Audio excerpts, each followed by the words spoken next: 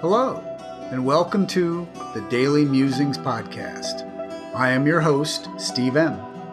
I will be reading the daily reflection from the books Beyond Belief, Daily Musings for a 12-Step Life by Joe C., and published by Rebellion Dogs Publishing, and 365 Tao by Deng Ming Dao, published by Harper One. To be clear, I have not received permission from either publisher to reproduce this content in any form. It is strictly intended for my personal use and the enjoyment of my family and a few close friends. I hope you enjoy today's Daily Musings.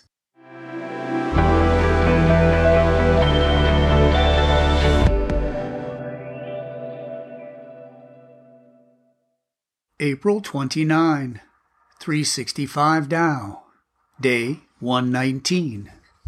Resources. Use a mirror in difficult times. You will see both cause and resolution. When faced with adversity, you must ask if you have done anything to bring misfortune upon yourself. If the present difficulties are the unforeseen outcome of events that you yourself set in motion, then it is necessary both to learn from your mistakes and to search for any possible way to correct them. If the difficulties are due to character flaws, then the situation should be resolved and the basic fault must afterwards be eradicated. The wonderful part of all this is that the resources for resolving our problems are also within us.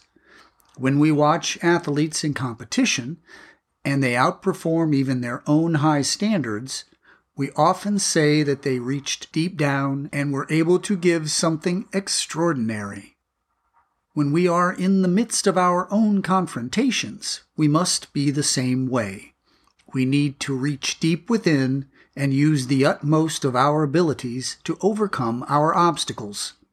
This is one manifestation of our continuing efforts at self-development. When confronted with problems, we have all the more power to respond. When we triumph, we have even more confidence and facility to handle our future problems.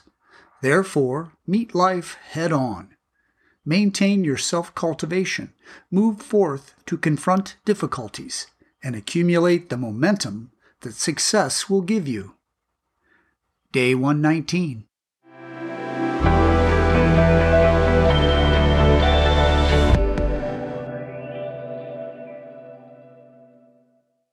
And now, Beyond Belief, Daily Musing for April 29.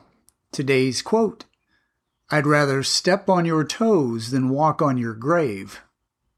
Heard around the rooms. This is an old-school card used to trump live and let live. Sometimes kindness kills. Late last century, formal guided interventions became popular for the first time. Staged by families and a professional, addicts and alcoholics got an unexpected emotional shock treatment.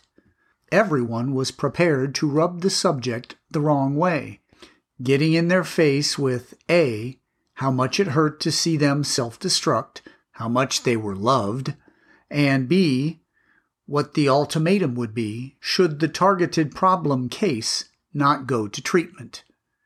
Was this conditional love or tough love? These organized interventions were facilitated by a treatment professional whose 2-year community college certificate and finder's fee from the treatment center raised questions from critics. But this professional assured the family that interventions save lives. She or he went on to assure the addict or alcoholic that everyone gathered together loved them and consequently would not sit quietly by and let them die. There are successful interventions that have saved lives. In early AA, taking each other's inventory was called telling a drunk how it is. There were a lot of rocks thrown by a lot of glass house renters, but unsolicited advice came free with membership back in the day. It's not as if this style of sponsorship is unheard of now. Some of the targets of interventions left in disgust, calling it interference. Others got the wake-up call they needed. Some of us are not cut out for confrontational sponsorship, and some of us get a rush out of it. Do I remember that I am no expert and nobody's keeper? Would I speak out if I thought it would help someone? How do I feel when someone is cruel to be kind with me or offers a loving appraisal? April 29.